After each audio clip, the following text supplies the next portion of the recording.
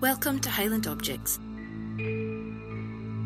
podcasts that take you on a cultural tour of the Highlands and Islands of Scotland. Follow us on Twitter and Facebook at Highland Objects or visit the website highlandobjects.wordpress.com. Podcast 19, Dr. John's Specimen Slide Set.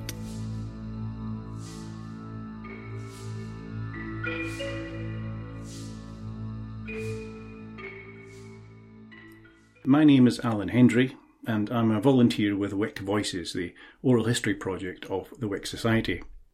I'm going to tell you about Dr. John Alexander, Medical Officer of Health for Caithness, whose superb box of medical specimen slides is one of the many important and well-preserved artefacts in our Heritage Museum in Bank Row in the historic Lower Piltdown area of Wick. An impressive statue of Dr. Alexander stands in a prominent location above the riverside on the road leading up to Wick railway station. There's been quite an intense debate nationally about statues and memorials and the merits or otherwise of the people they commemorate as their lives are reassessed against modern standards. However, there can be no question that Dr. Alexander was, and remains, a highly respected and much admired figure who contributed not only to our heritage, but to public health in Caithness and far beyond, long before there was any National Health Service to care for people's needs. John Alexander was born in 1839 at Cromie Coy Farm, Wotton, where his father, William, was a farmer. John initially studied for a teaching career, but an interest in medicine took over and he qualified from Glasgow in 1867. On qualification, he worked as a surgeon at Bedlington Colliery in Northumberland. A degree of MD was conferred on him by Durham University. Returning to Wick, he set up his medical practice in 1868 and was later joined in the practice by his brother Alexander. Their practice covered much of Caithness, and Dr. John, as he was known, brought his professional skills and compassion to his many patients. It's clear that he loved Caithness and understood its people. He was quoted in the local newspaper, the John Journal, as saying, "We are an emotional people, and sentiment plays a large part in our actions. There is a strong sentimental element binding kindred and communities together, attaching us to our native place."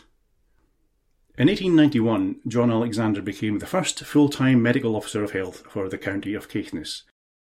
His salary was to be £300 per annum, plus £50 travelling expenses.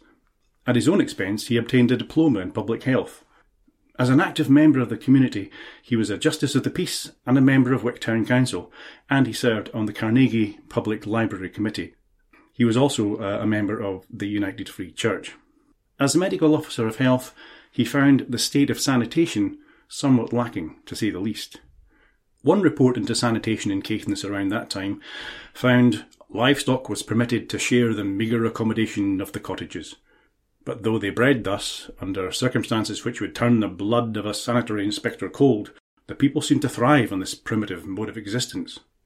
In an extensive report to the District Committee of the county, he said that he would impress upon the council the great importance of adopting the Infectious Diseases Notification Act at an early date. Ironically, it was an infectious disease that led to the early death of his brother, Dr. Alexander. He had graduated in medicine from Edinburgh in 1875 and was a past president of the Edinburgh Caithness Association. This family tradition with medicine was to continue. Alexander's son, William Alistair, born in 1890, graduated in medicine from Edinburgh University in 1912.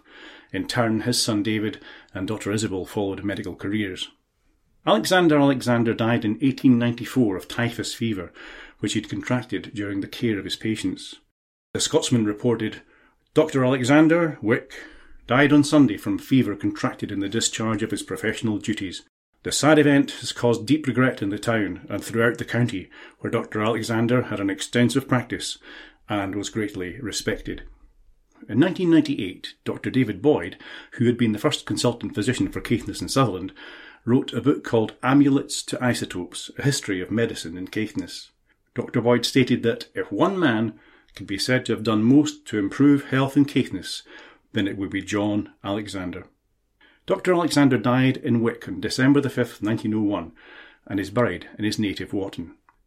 His statue was designed by an Italian sculptor and erected by John Hood & Sons, the local firm of monumental sculptors who, incidentally, have an interesting history of their own and marked their 200th anniversary this year.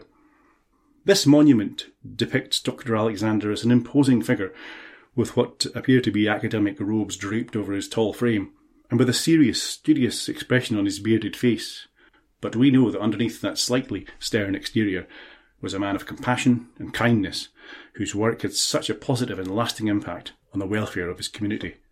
It's good to know that we have that wonderful box of medical specimen slides in the museum as an enduring reminder of his life and his very distinguished career.